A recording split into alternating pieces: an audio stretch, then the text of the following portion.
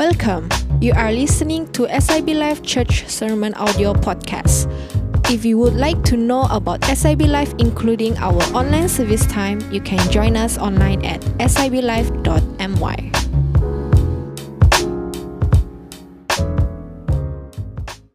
Father, we thank you for your presence, so real from the very beginning of even today, God. So we thank you for, Lord, visiting us. Lord, we know church there is no meaning even to gather in your house without your presence. But we know for sure this morning, your presence is so real. And you have touched us, you continue to touch us, you continue to speak to us, even through your word. That's how you have revealed, spoken to me, impacted me, Lord, transforming me. You will do the same for all of us this morning.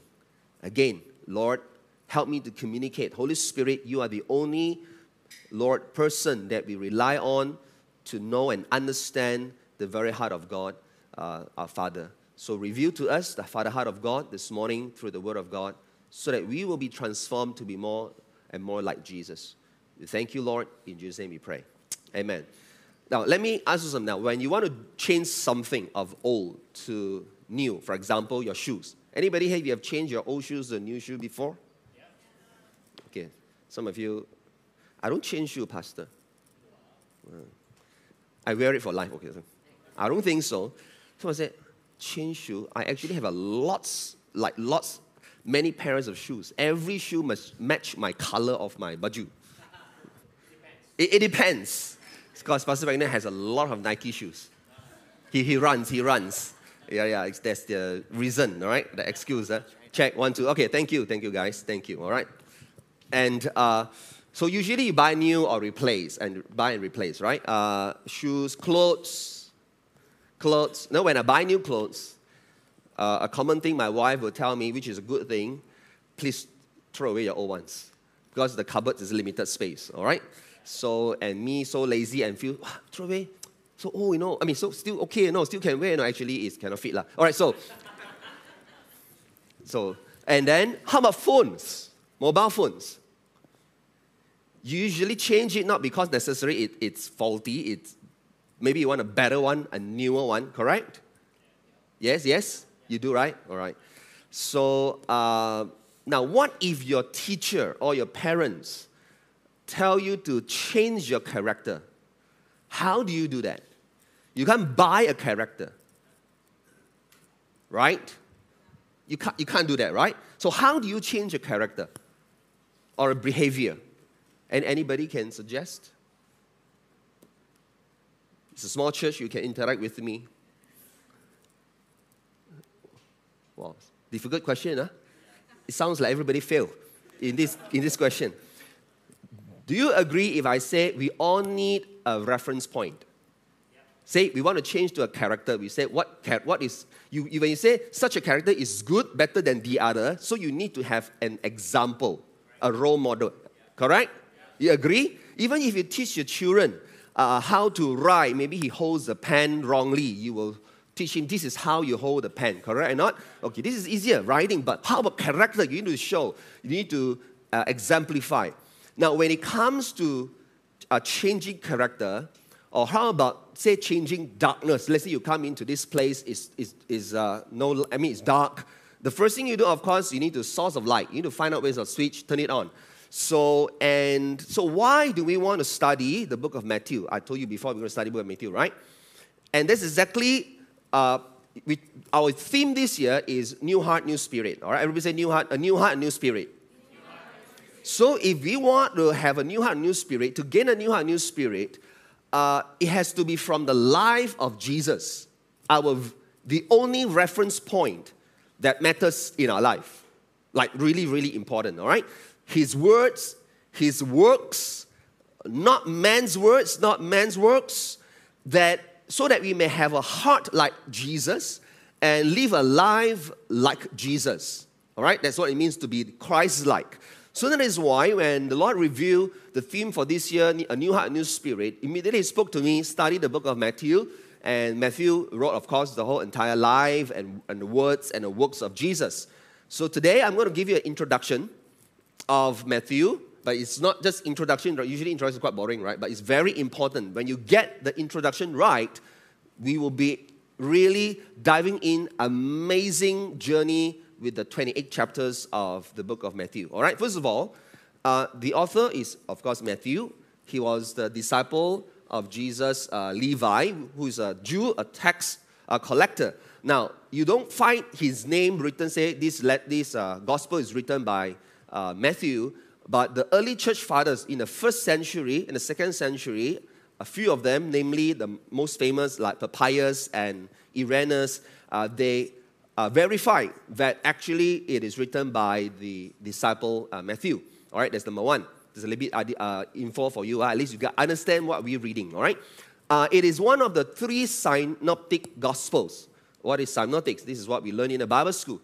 There are three synoptic gospels, which is Matthew, Mark, and Luke. John is not called synoptic because Matthew, Mark, and Luke actually they are quite similar. That's called synoptic again. And the whole rule of studying this whole synoptics, okay, you go to Bible school. It's not for us this morning, all right? It's pretty long. We have a whole entire semester on that. But what I'm trying to say is that what this word synoptic means, it means see together with a common view. Basically, there are few different angles. It's like few different people seeing the same thing, but you're writing it from a different angle. That's what it means, synoptics. And of course, the Gospel of John, some of the things that John written, quite similar, but yet a lot of things that John written, quite different than these three synoptic Gospels, all right? And so the Gospel of Mark introduced Jesus as a servant, the Son of Man. The Gospel of Luke introduced Jesus as the Savior of the world. And the Gospel of John introduced Jesus as the Son of God. Basically, the central theme of that gospel, that what it means, doesn't mean they don't mention about Jesus being the Savior of the world in the other gospel. Basically, how he wanted us, the reader, to see Jesus. But the Gospel of Matthew as the King of the Jews. And the interesting thing is, in the Gospel of Matthew, the only gospel of the four gospels that ever used this phrase called Kingdom of Heaven. Kingdom of God, yes, few other gospels use, and total there are 36 times. Kingdom of Heaven, Kingdom of God, haven't count the word just kingdom itself. So Matthew wanted us to know something about the kingdom of God or the kingdom of heaven. And so this gospel is written by a Jew for the Jews. King of the Jews, right? You know Jesus, when he was crucified on the cross, what was the thing, the signboard on the top of the cross? Is the King of the Jews, all right? Hang on to this phrase. I'm going to talk to you about this. It's very powerful, all right? So, and it's about the King of the Jews. So, now the interesting thing is Matthew quotes a lot extensively, probably the most compared to the other three Gospels, from the Old Testament. Why? Because his first readers were the Jews. The Jews know the Old Testament, all right? But of course, doesn't mean he only came to save the Jews, but this king is a savior of the world, all right? That's important for us to understand as we study along. The fourth most interesting thing is it is positioned as the first gospel in our New Testament, though not the first written. The first written were the Gospel of Mark, then Matthew, then Luke, then John. So the question is, why does the Bible, as in when they canonize the Bible, they arrange it in such a way to place Gospel of Matthew as the first gospel, first book of the New Testament? There's a very important reason to it, which you're going to learn today. So the Gospel of Matthew, it's kind of like being said to be the bridge between Old Testament and the New Testament. If you finish the Old Testament and then you start reading from the Gospel of Mark, you can't really get the transition, all right? But if you finish Malachi, which is the last book of the Old Testament, and you start reading the Gospel of Matthew, instead of reading it chronologically, where it's written, the first written, right? So it's beautiful. You will see the transition. Let me give you two very important reasons of this whole bridge. Number one, God fulfills his promises, all right? In the Gospel of Matthew, it's referred a lot back to the Old Testament about the prophecies being fulfilled. in the New Testament, especially, Jesus fulfilled those promises, all right? And why is that important? I'll show to you shortly. Now, example, you will read about Jesus was born in Bethlehem, which is referring to Isaiah, fulfilling the prophecy of Isaiah chapter 7, verse 14. And Jesus' parents, Joseph and Mary took Jesus, went to Egypt. You know the story, we will come to that in chapter 2 or chapter 3. It was written in Hosea chapter 11, and so on. You will find that this phrase, this was to fulfill what was spoken by the prophet, saying 10 times. And then you follow by an Old Testament quotation. And many words and deeds of Jesus were to fulfill the Old Testament. And the most important thing is, in Jesus' life, more than 300 prophecies in the Old Testament he fulfilled. This is not kebarangkalian or probability. For the probability for you to, I taught this lesson before, it's like how many trillions, don't know how many zeros are there, just to one probability, a chance. But Jesus fulfilled 300 prophecies. He cannot be any ordinary man. All right, we'll come to that as we go along the whole studies. The second reason why it is a bridge from the Old T to the NT is because, you see, since Malachi, for 400 years, it's not short, God didn't give a single word. At the end of Malachi, then God went silent. He didn't give a single word to the people of Israel. And all of a sudden, in the Gospel of Matthew, God broke his silence, and we're going to read later, how did he really introduce, in fact, or start speaking his word to the people of Israel. All right? And so, in fact, he did not just give his word, but he is giving the word himself to us. Old Testament, he gave us his word, as in word. New Testament, he gave us the word himself. Remember, John chapter 1, verse 1, verse 14 says what? In the beginning was the Word was with God, the Word was God. It is referring to Jesus. And verse 14 says, the Word became flesh and made his dwelling amongst us. That's Jesus. We have seen his glory, the glory of the one and only Son who came from the Father, full of grace and truth. You see, the Jews can connect. When they read the Gospel of Matthew, they actually can connect back to the Old Testament. It's very important for the Jews, all right, Old Testament. And so God doesn't want just to give us another word. He wants to give us himself, the word. That's why, friends, God didn't just want his words proclaimed. He wanted his word personified. The word became a person himself to us. In Malachi, it ended with a curse. You read the last verse. In the Gospel of Matthew, it begins with good news. Don't you like that? Yeah. It ended with a curse. It begins with good news. It means there is new hope. There is new beginning. There is new testament. And there is a new king being introduced to the Jews. And of course, a new king will want to have a new people. So what I want to speak to you today, I want to entitle my introduction to you as a new king, a new people. Everybody say a new king, a new people. So we have a new heart, a new spirit. How can we have a new heart, a new spirit? We got to have a new king and a new people, becoming a new people. The word king and kingdom 74 times appeared in the book of Matthew, the most of all the New Testament you can ever see this word. In other words, Matthew was giving us a very strong emphasis about the kingdom of God versus the kingdom of darkness, versus the kingdom of the world, versus the kingdom of Satan. So in other words, if we get this right, you definitely have the power to overcome the kingdom of darkness, of Satan, of the world. You want that? That's Matthew, all right? So he's telling the Jews that the king, the Messiah, the son of David, that Jehovah God that has promised has already come. Those are the references I give you from the Old Testament. You can read that.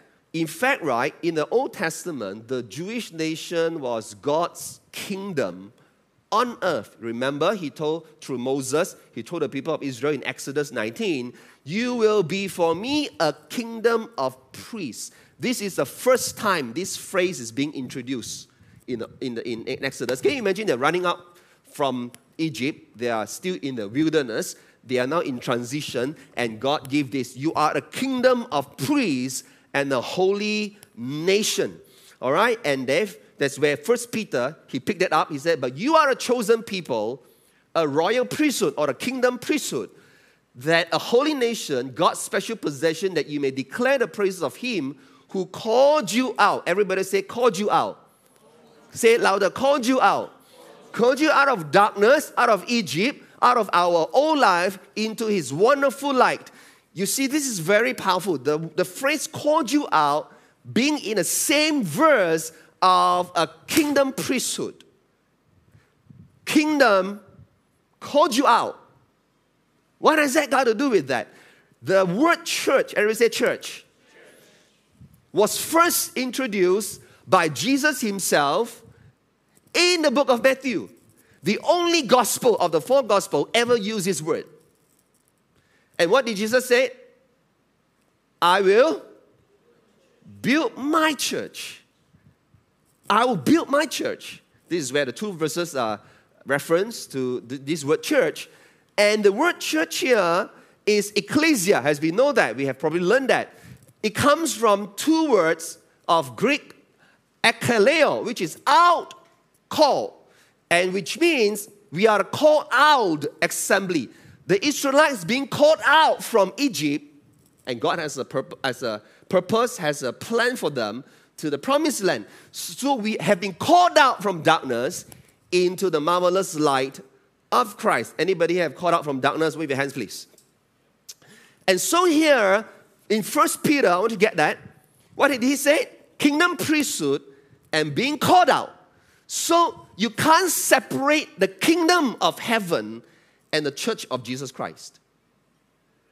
Anybody here belong to the church of Jesus Christ? Come on, wave your hand. So when you say, I go to church, not about church, not about SIB life, but you are entering into that kingdom of heaven. So that's how powerful. When you say, I'm a Christian, when you say, I'm a follower of Christ, you belong to the kingdom of heaven. Wow. Tell your friend next to you, you belong to the kingdom of heaven.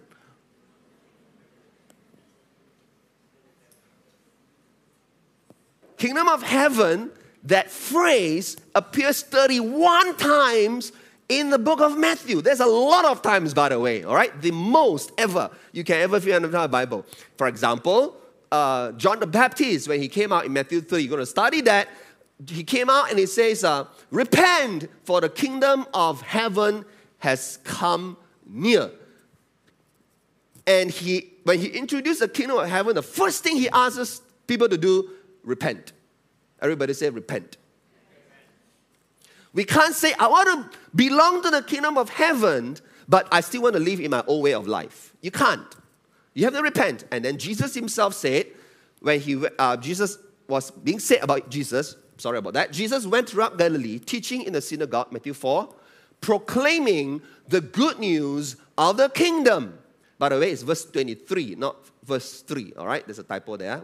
Chapter 4, verse 23.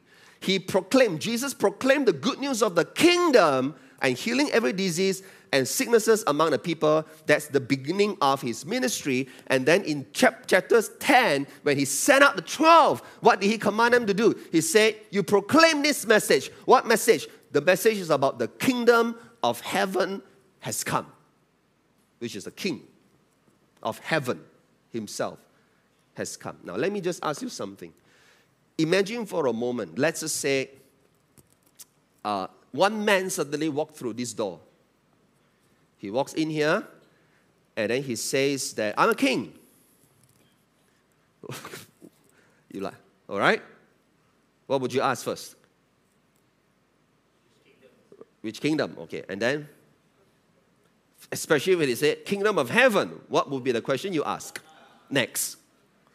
Which heaven? All right, okay. Okay. Let's. What would you ask next? How a human, a man, what would you ask? What's the proof? What's your credentials? What kind of a background you have? Right? So when I've been asked a lot of times, maybe you have asked before and you haven't got the answer, right, in a sense. A lot of people ask me seriously, especially when I visited Sabah, Sarawak, they ask, why Jesus have to be born as a baby? If he's God, he can just come to earth, appear, I'm a man now. He can do that. When we study Matthew chapter 1, it will just blow your mind away. Why would God decided and choose to come born as a baby and grew up to become a man and then crucified? Why he decided, I'm a king of heaven. Would you believe him? Think about that for a while. Everything that God does has a reason, and there's an answer to it. You will find the answer in Matthew chapter 1. Or the whole Matthew, of course, chapter 1, we're going to look at that. And so Matthew, what he did was, he actually gave us the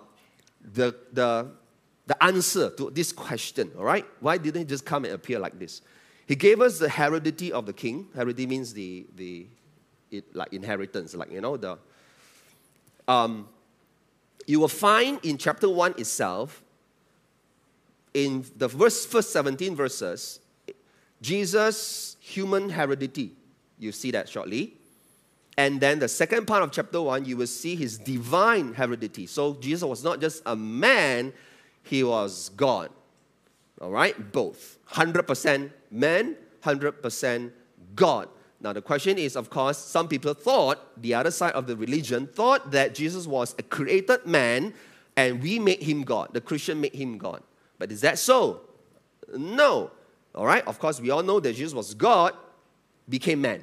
All right? So that's important. So for this purpose of today, I want to show it to you now. We're going to trace the genealogy, of course, of Jesus. Matthew chapter 1. All right? Look at that. Now, how many of you have ever traced your genealogy before? You did. How many generations back?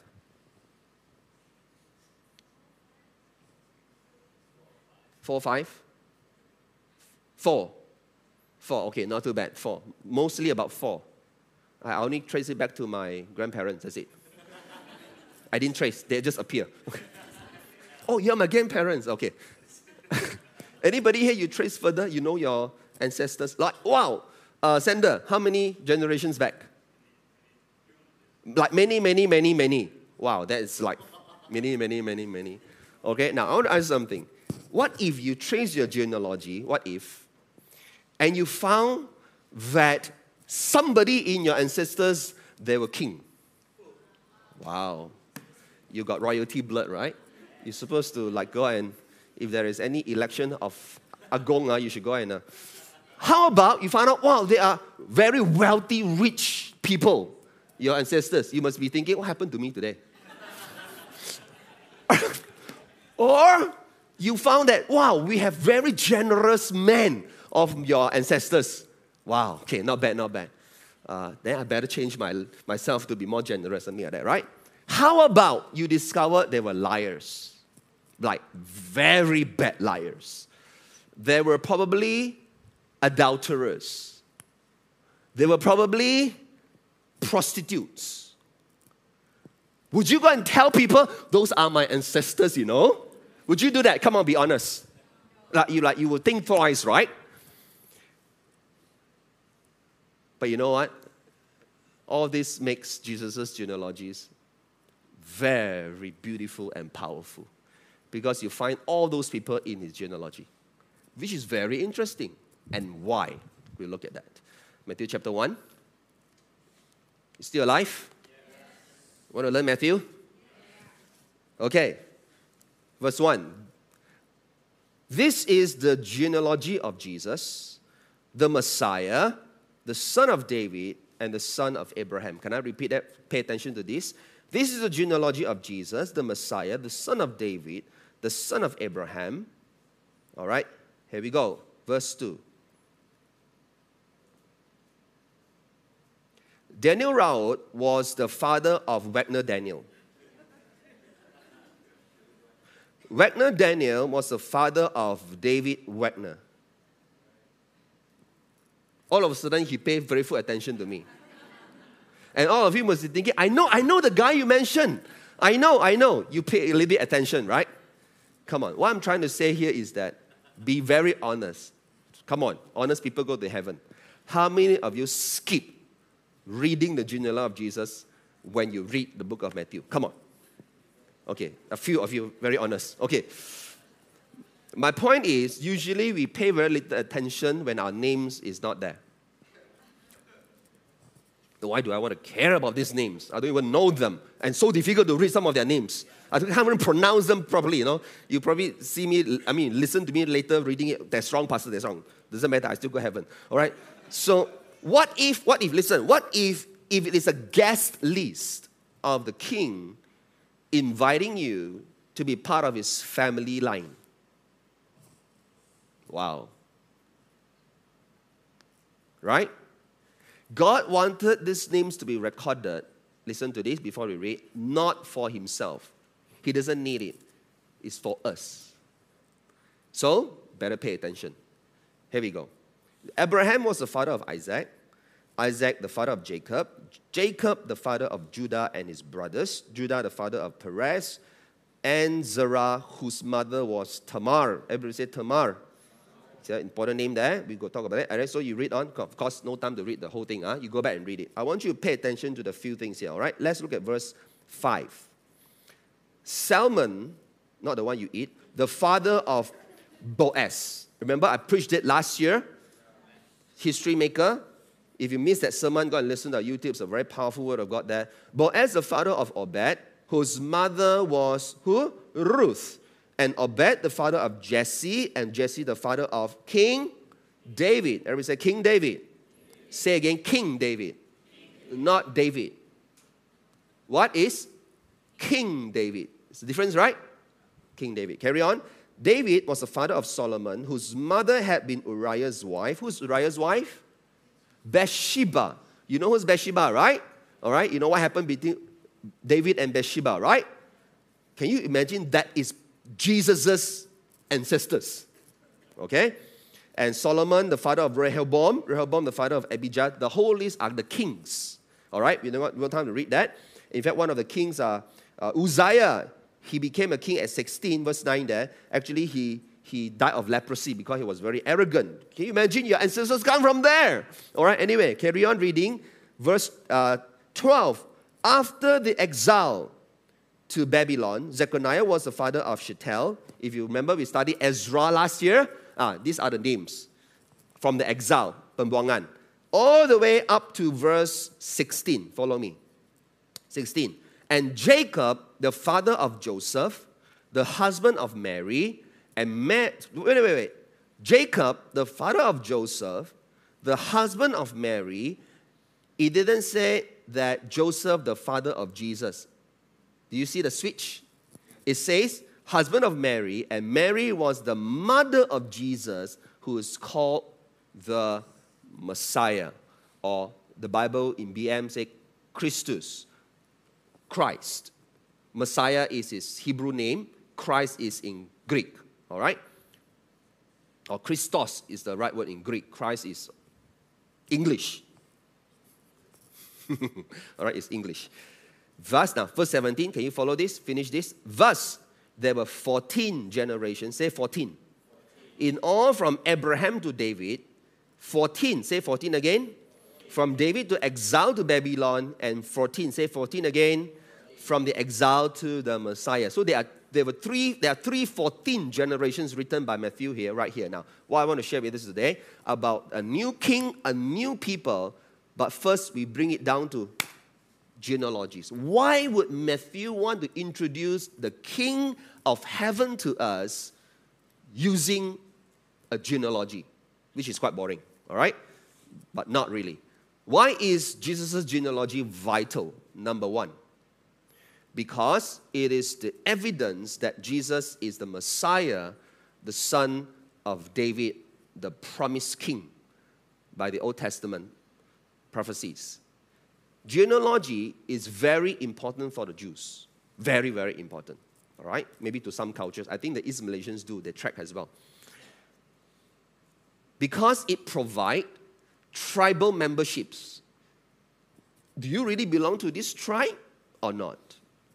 Not just your tribal membership, but also do you have the right for the inheritance or not? You see, it's important then to establish Jesus' rights to David's throne, because that is what is prophesied, that the Messiah will come from David's throne, son of David. You see? So, and the genealogies to validate the fulfillment of prophecies is critical. The Messiah is a must be the son of David. That is being prophesied. And so in verse 1, how did it start? This is the genealogy of Jesus. What? The Messiah. What did he say? The son of David, and it is the son of Abraham. These are two very important men, forefathers of the Jews. The word David in these 17 verses, 5 times it appears. In other words, you better pay attention. The most. Son of David, 10 times in the book of Matthew. And the most interesting thing is, why did Matthew divided them into this 14 generations? You see, in the Hebrew language, they don't have numbers like 1, 2, 3, 4, 5, 6. No. They use letters, Hebrew letters, to replace it for numbers. All right? 没有1, 2, 3, 4, 5, 6没有的. All right? So, and it's called gematria, the word for it. All right? It's a term. And so the number 14 in Hebrew is D in our language, DVD. And Hebrew doesn't have vowels, A, E, I, O, U, don't have. And so, if you put that together, David, which of course we add the vowels in, easy for us to read, has English or BM speaking people, or Daud, you will find that is 4, 6, and 4. Total is how much? 14. You see the intentionality of Matthew, trying to communicate a message to us that Jesus is the son of David from that line of genealogy. It's very important. If Jesus is not the son of David, he is not qualified to be the Messiah. And by the way, Messiah, for us, Messiah. But for the Jews, Messiah is the king that God has promised them to come and save them, to the whole Israel. You following me so far? It's very important. All right? Number 2. It is important because it's evidence that Jesus was God, became man. Without the genealogies to begin with, it is hard to help the Jews to recognize, understand this Jesus is actually God who became man, not just an ordinary man. It's a divine birth, not of human will, which is the birth of Jesus through Mary. Remember verse 16 we read earlier? There is no Joseph, the father of Jesus. Did you notice that? Is Joseph the husband of Mary, then Mary the mother of Jesus. And in fact, later on you read in the second half of Matthew chapter 1, this is what it says here. I'll just give you some snippets of it, which you will hear in the next sermons. She was found to be pregnant through what? The Holy Spirit, not of human will, of course, because they have not, you know what I mean? You are to give him the name Jesus. Look at that. Because he will what? Save his people from their sins. Can I pause it for a while, especially for people on the other side of the religion, if you're listening to this? I pray you will. Saving his people from their sins is different than pointing people to the right direction so that their sins will be forgiven. It's different. Yeah. Saving the people from their sins is different. Yeah. You getting that? You say? So, verse 22. So only God can do that, by the way, in verse 21. All this took place to fulfill, see, what the Lord has promised in the Old Testament, the prophet. 23. The virgin will conceive and give birth to a son, and they will call him Emmanuel, which means God with us. Isaiah 7:14 is referring to that. Old Testament. Emmanuel means God with us. It's very powerful. Okay, this is going to be very powerful. Okay, this. Matthew started with God with us, and he ended in Matthew chapter 28, last verse. Jesus says, and I will surely be with you to the very end of the age. Do you see that? Do you feel Jesus is sitting next to you now? I'm not talking about your friend, but seriously, do you understand? God with us, not for a while, surely, definitely, I will be with you to the very end of the age. If you connect these two, God with us is not an ordinary kind of warrior. People say the God showed down for a while and then he went home and then he take a trip, holiday, whatever. It is he's with us to the very end of the age. Now listen to me, especially those who are listening from the other side. I pray that you do. Ordinary men cannot be with us to the very end of the age. Only God can. So his genealogy is the evidence that God became man. You know what makes the whole genealogy beautiful? Is the verse 16 we read earlier. Without this verse, it's just any ordinary genealogy. All right, let me carry on. Number third reason, this is the most beautiful for me. It shows God's wonderful grace and inclusiveness. What do I mean by that? You will find in this genealogy, you do not just have very wealthy people and powerful people, like Abraham was wealthy, by the way. David, of course, king, right? Boaz, very rich, generous. Jesse, also quite well-to-do. But you will also find very lowly and poor people, like Rahab was a prostitute. You know the Rahab story, right? All right. Joseph was a carpenter. Mary, of course, both Joseph and Mary were just normal peasants. You will find white-collar people, blue-collar people, B40, M40, T20 are all in there. And Jesus associates with wealthy people, high-position people. You read the book of Matthew, you'll find that. Powerful people. Levi, of course, was tax collector, he was rich. Jairus, was an officer, high positions. The rich young man, Zacchaeus. He also associated with the lowly people like the blind beggars, the poor widows, the rejects, And that is why, if you are wealthy and listening to this, you are wealthy like a tycoon, like a big businessman or datoks. Don't mean you have grandchildren, but datoks and Tan Sri, let's have a heart and live like Jesus. Have a heart like Jesus. Go visit some small churches. Don't just belong to some rich churches. Sometimes I feel that there's a very unhealthy distribution of wealth among churches, which is man-made. Because people with positions, datoks, Tan Sris, wealthy tycoons, they will want to flock together with people who play golfs. But that is not the Jesus I know. The kind of profession and the career that you have. Think about that. What else do we find there? Jesus' ancestors, poor, lowly. You will also find imperfect people, sinners. Abraham lied about his own wife. Do you like that, wives? Your husband lied about you? No. Tell him, if your husband sits next to you, you better don't do that, all right? Okay. Isaac copied his father. He lied too about his wife. Rahab was a prostitute. Do you like that? David was committed sin with Bathsheba. Solomon, man, how many concubines he had. But he was supposed to be the wisest. I mean, funny, right? You read genealogy of Jesus like this, right? And you look at Jesus in Matthew, you see he ate with sinners, he ate with the outcasts, the adulterous woman, prostitutes, he touched the lepers. He's here for sinners. And he associates with the Samaritan woman. I mean, you named all this. He likes that.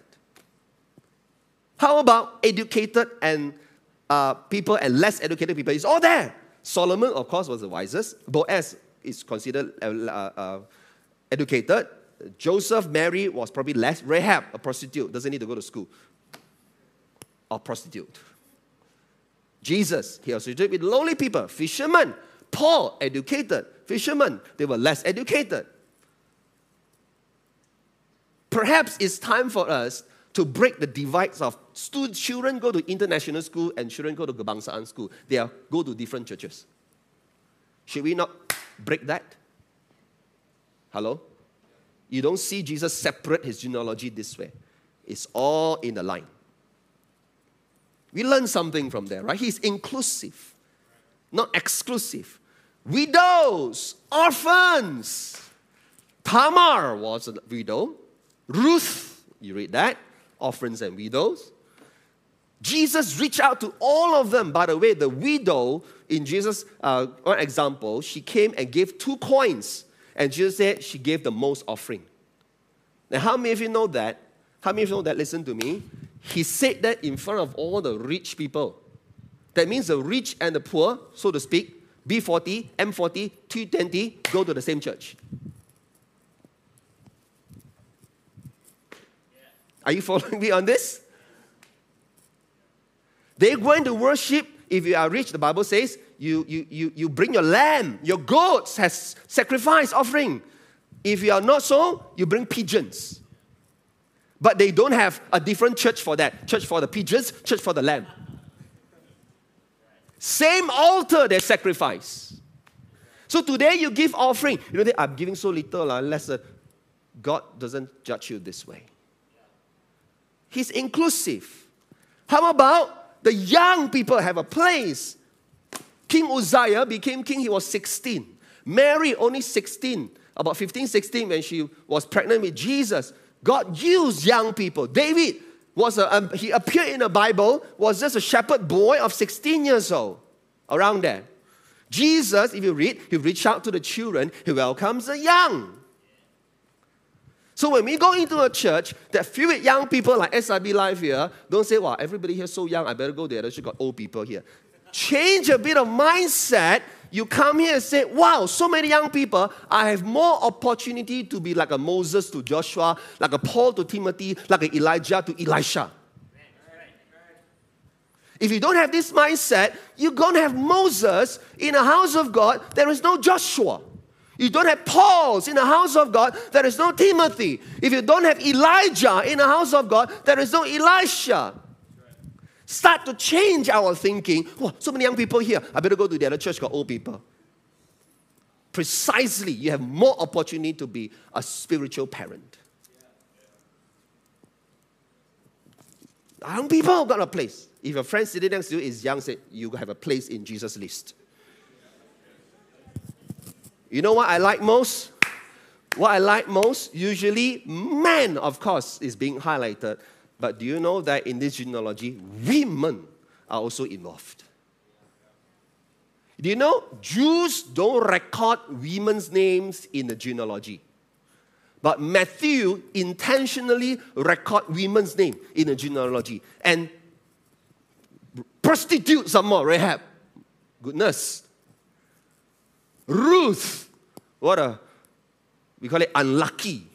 If it is a modern term, we call it. Tamar. If you read her story, wow, man. She dressed herself like a prostitute to entice the father-in-law. You read that story? Genesis 38. And with Mary, of course, there. Unusual. You know why?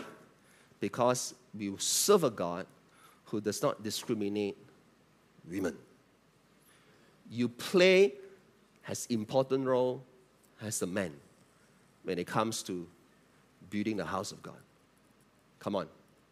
If a woman sitting next to you say, you are very important.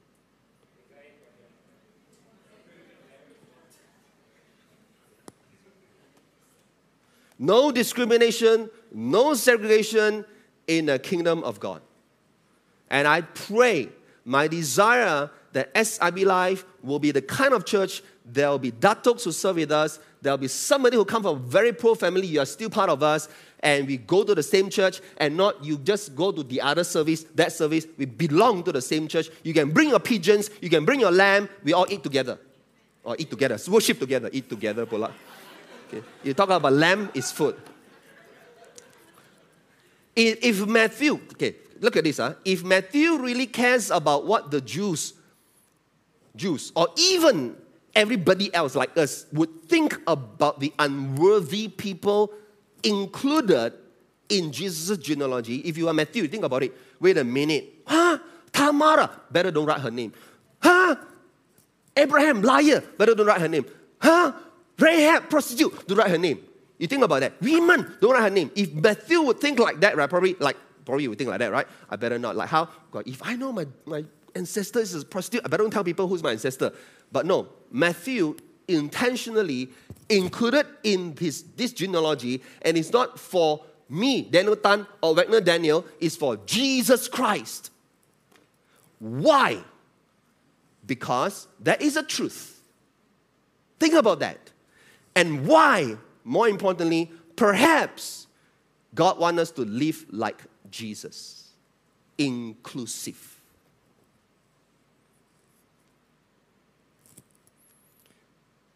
If Jesus' genealogy can be from different kinds of backgrounds, why not the church?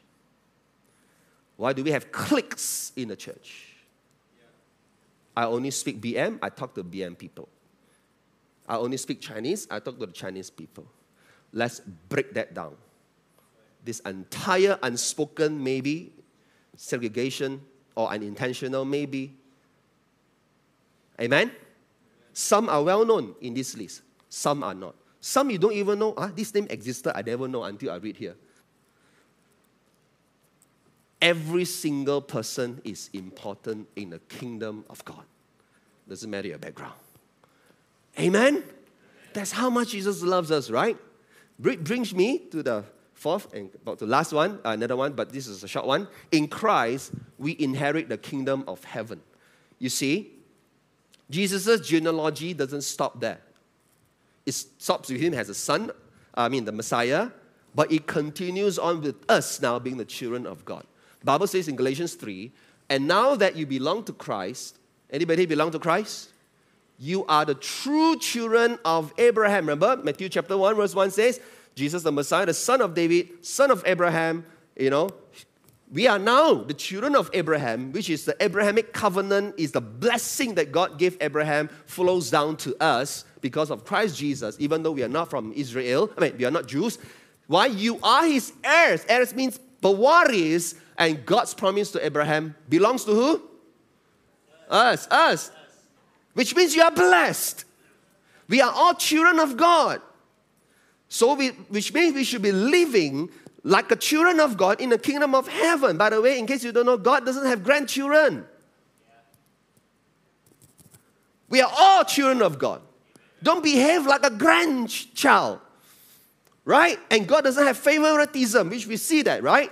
So bring me to the last point here is, all of us inherit the kingdom of God. We are all kingdom of priests, and that is why we must live for our King. Live for our King.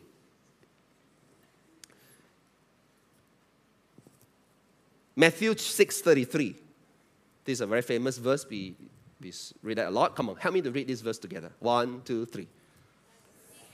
Come on. Read louder. Okay, ready? 1, 2, 3.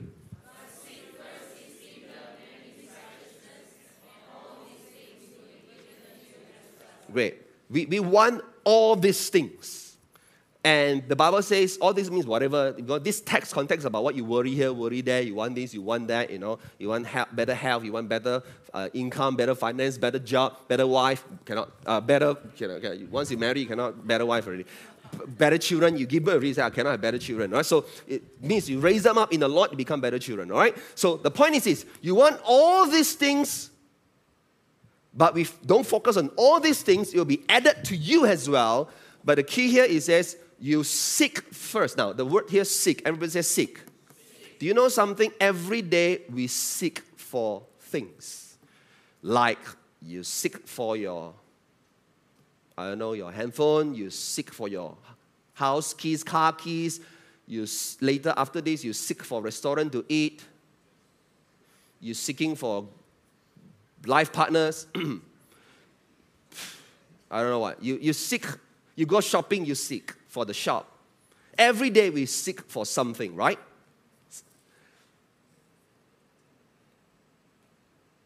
But hey, what do you seek first? What actually do you seek first? The word seek here means you really desire for something. You go and look for it. Always desire kingdom values. When you do that, you always will learn to live in submission to the king. When we don't live in submission to the king, means we deliberately reject the commands, the decrees of the kings. In Malaysia, we call it treason. In England, you can say anything you want about their king, correct? It's called human rights they have. In Malaysia, you try to post something, not even use your mouth. Wow. Go to jail. Correct or not? I thank God for such a rule in Malaysia. Sometimes so much human rights, we really don't know how to honor and respect even king. We do the same for human king, worse still, we do the same for our heavenly king. I want you to pay attention to this carefully. What do you seek first? What do you seek first? The kingdom of heaven is here. The king of heaven has already come. What do we seek first? His kingdom, whatever there is of his kingdom, this kingdom, and his righteousness, not our rights. Different, huh? We have so much democracy, human rights on planet Earth today, we actually bring it into the church that we actually forgotten how to honor, submit to King Jesus. Do you know something? We have no problem, I guarantee you, to read the book of Mark, that Jesus is the servant. In Mark, that says that Jesus said, I have not come to be served, but to serve. Right? We love people to serve us. Jesus some more, wow. We have no problem. Jesus is our Savior. Wow, everybody wants to be saved. Forgive our sins. That is Luke. We have no problem. Jesus, the Son of God. John introduced to us, emphasized the Son of God because Jesus is God. Very good. But very few people would want to see Jesus as their king. Because if you truly see Jesus as a king, it requires us to submit 100%. Jesus said, remember I preached the sermon, worship the Lord your God and serve him only. Why did he say that to the devil? The devil told him, if you bow down and worship me. If today you don't bow down and worship the King of Kings and the Lord of Lords, you will bow down to worship the King of the world. Because everyone is seeking for something in our lives. What do you seek for? A new job, a new this, a new that, career, successful, money. No, nothing wrong. But what is first? And? What is this? It's and, not or. And all, whatever you seek for, will be given to you. The word given is added to you as well. So, the kingdom of heaven is here. The new king has come. But he asked for a new people. Will you be a new people? Jesus is not any ordinary king. He is the King of heaven that has come down from the highest to the lowest. He didn't come to seek, the king doesn't come to seek for the royalties. One of the things very famous about our current Agong, he likes to hang out in gerai-gerai. All right? You imagine that is the king, this is Agong on earth, from the palace of Malaysia to the streets of the people, the peasants. you're talking about from the palace in heaven to the lowest of the lowest. For who? For you and for me. Remember I said, why did Matthew record this? Perhaps for us to learn. Do you realize that Jesus didn't come to get what he wanted? He came to give what we need. And he didn't even give 99%. He gave 100%.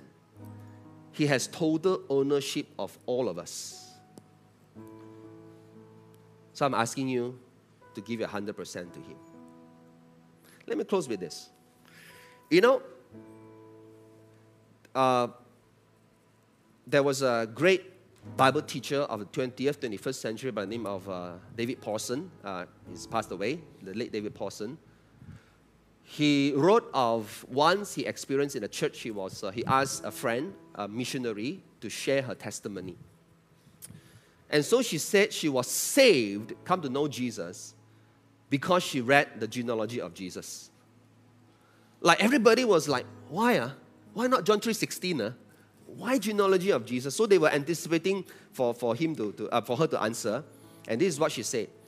She said that I actually have heard about Jesus, like, which American don't hear about Jesus? Jesus Christ. That's what always they say, right? But he said, but I knew him as a figure on the, the glass windows. All the church glass windows got Jesus figure there. I knew he wasn't real. Until one day, I read the Matthew chapter 1, and suddenly I realized that he must have been a real person because he has a real family tree. So I surrendered to him. Just that. Right? The King of Heaven wants to be our King. Not just in heaven, here, our heart. Are you willing to be his people?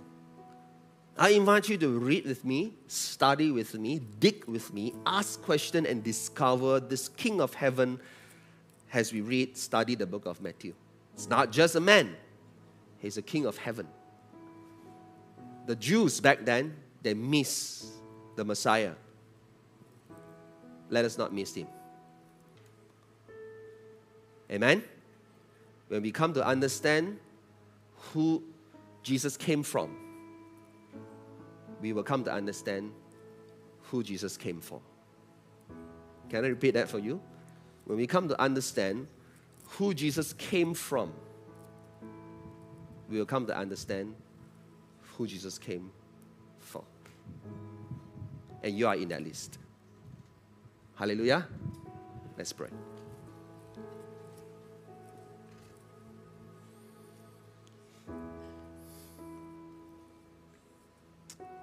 Thank you, Jesus. Hallelujah. I want to give you a chance here to surrender your life afresh and new to Jesus this morning. The King of Heaven has come. It's already here with us. But make sure he is a king in your heart, in your life.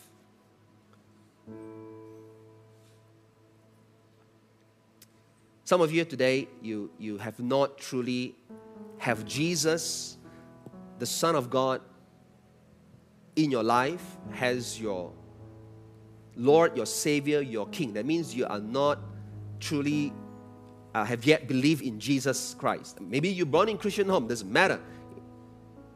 I just came from Miri. Last week I was in Miri.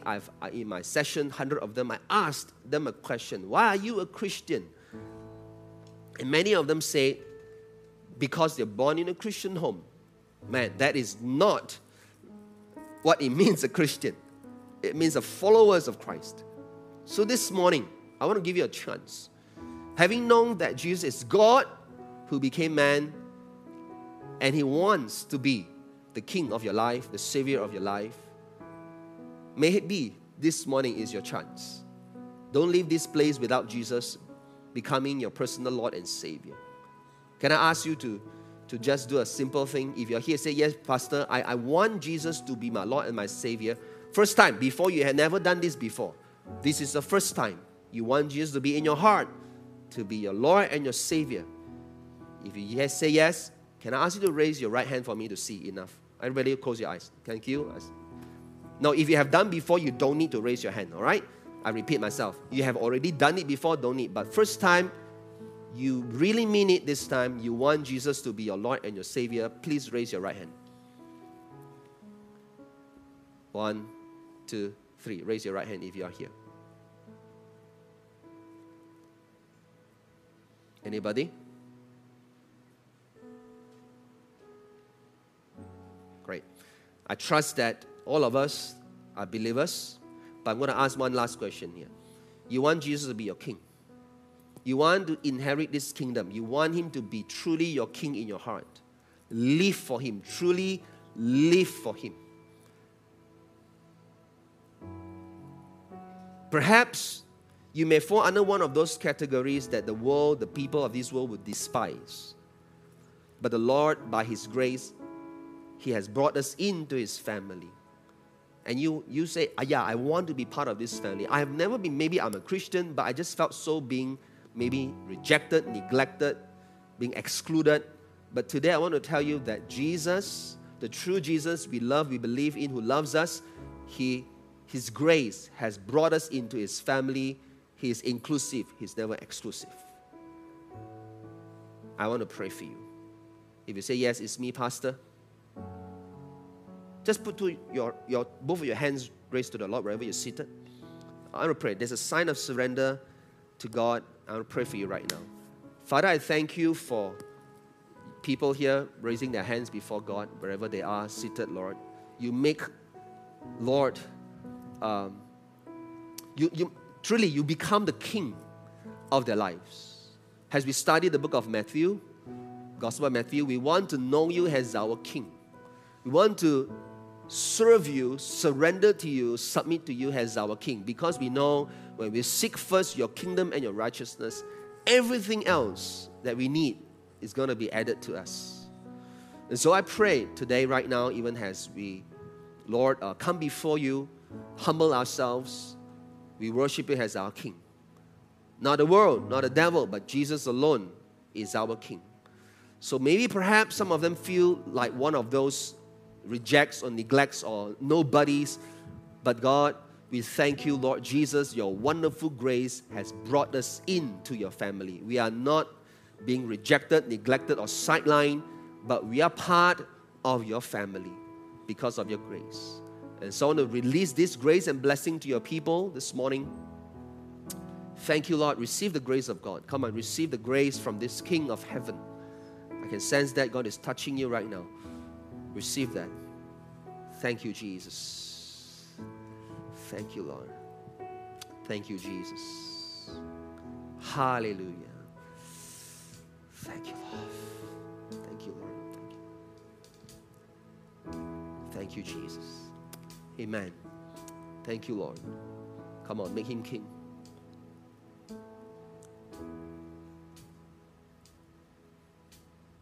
Hallelujah. Let's worship the Lord together. Hosanna. Stand with me and worship him. Come on. In the heart. Let our King be lifted up. Let our King be lifted up.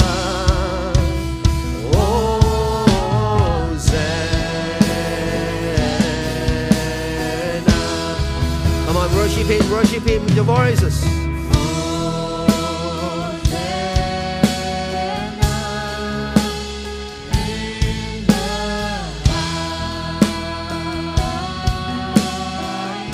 Yes, Lord. Let our King be lifted up. Hosanna.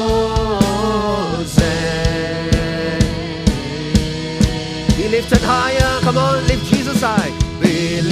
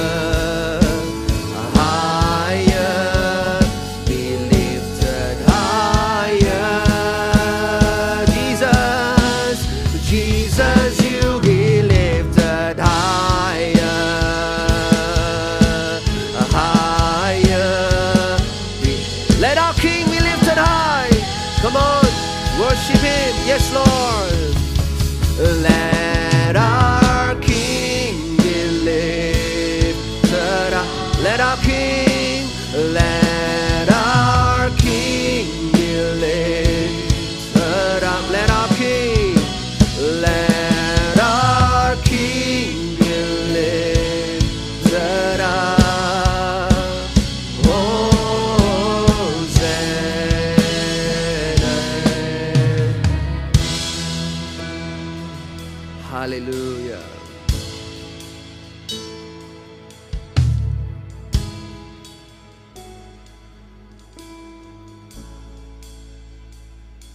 You know what I love about the genealogy of Jesus? He is the King, Messiah. But He likes to use probably the lowest, the weakest,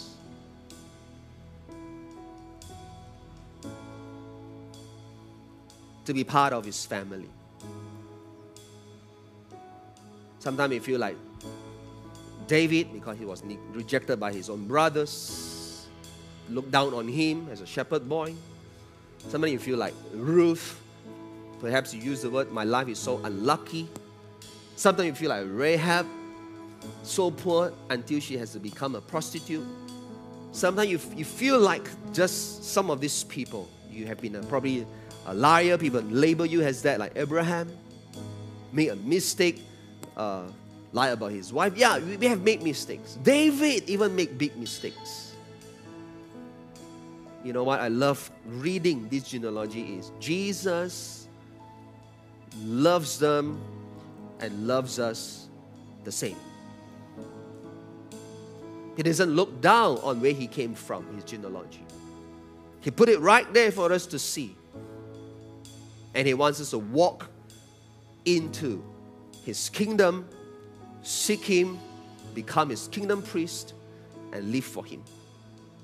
I want to release this to you, friends, as you leave this place. Don't look at what your background or even your situation right now.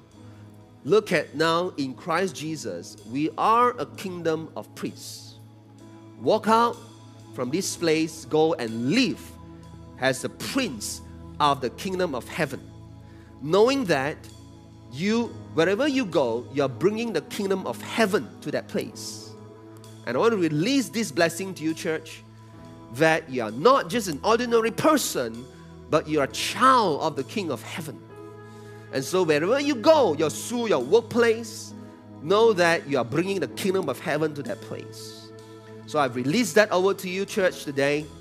And so as you leave this place, knowing that God has said, God with us, Emmanuel, He will surely be with you to the very end of the age. He has never leave you. He will never forsake you.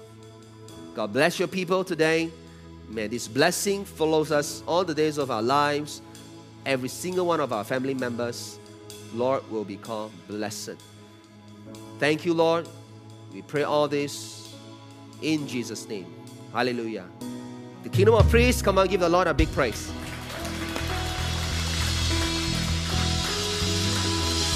Hallelujah. Thank you. God bless you. The service is over. Thank you for tuning in to Live Podcast. We hope that you will be challenged by this message and you will share it with your friends, family member, and co-worker. We hope you have a great day. God bless you.